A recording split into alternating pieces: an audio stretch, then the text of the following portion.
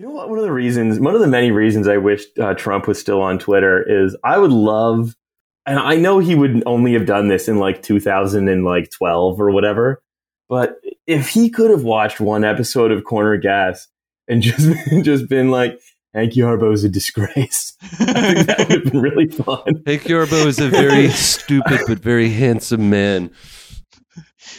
He needs to get his act together. I love that. Just like capitalizing some random terrible words, things happening in Dog River, Canada. Terrible things happening in Dog River, Canada. Hank Yarbo, real idiot, has the run of the place. Sort it out.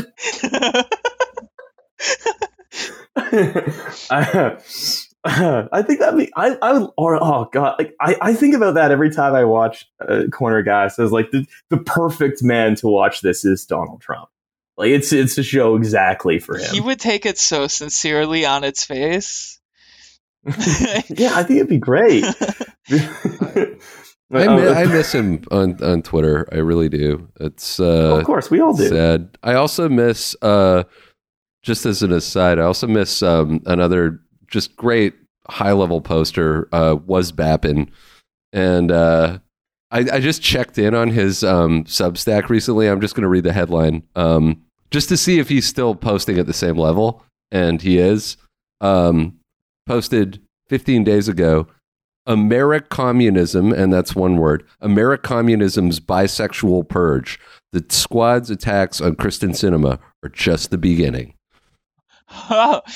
Pure posting energy. Oh, I wish I could see the world through that view one day. What's so funny is that he's just an aggressively normal looking guy, which I have a really hard time imagining. Right? Like he's just like a cargo shorts guy from Connecticut.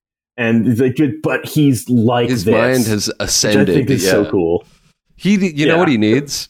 He needs to get gas pilled. He needs to calm the fuck down. Stop posting about nuking Russia. Watch some Corner Gas. He should watch Corner Gas with us, I think. Ooh, imagine his analysis of it. I am imagining it. I think he would talk about how Brent Butt is like the left and Hank Yarbo is the gentle Hank Yarbo is like his treasured Amy Klobuchar. Mm-hmm. She was done wrong by the fickle Brent Butt of America. I think it'd be great. I would watch that. There is a Titus Andronicus style series of escalating revenges between Oscar and Emma before it transpires that Oscar goes down to Lumsden's farm. Sounds like where you start in RuneScape, and finds his boat, which has several holes in it. And he's like, "Oh, Emma, put holes in my boat." You know what is? He has the dialogue of an orc peon in Warcraft 3. It's just the speed holes joke from The Simpsons, but not funny. Yeah. Well, I mean, it's you can't. Being funny requires the subversion of expectation of some kind. They're not. They can't be doing that. You don't want to shock the people in hospice. Yeah, he's kind of like in like when you're playing a video game and you do something and the NPC is like, "Huh, I thought I heard something." Like that's just constant, like how he lives his life. Also, he's that, and also like if you keep talking, if you try to leave the starting village without like the first sword, they're like, "Oh, the path is closed this way. You can't go alone." Just talking to that guy like his 10th dialogue tree option is. So anyway. Then Oscar's like, "I'm going to take revenge on Emma by putting some holes in her mixing bowls." Yeah.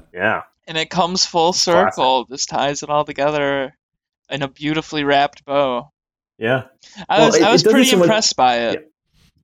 Well, it also leaves some ambiguity, right? Because in resolving the question of did Davis shoot the crows at Lumsden's farm, we create new ambiguity in the question of, did Emma take a further revenge for her bowls having holes put in them? right? Because we don't know about that. True. You know, the viewer is left. It's like the ending of The Sopranos. Like, you don't really know. Exactly like the ending. Like, everyone has their own theory. Yeah, it's very ambiguous.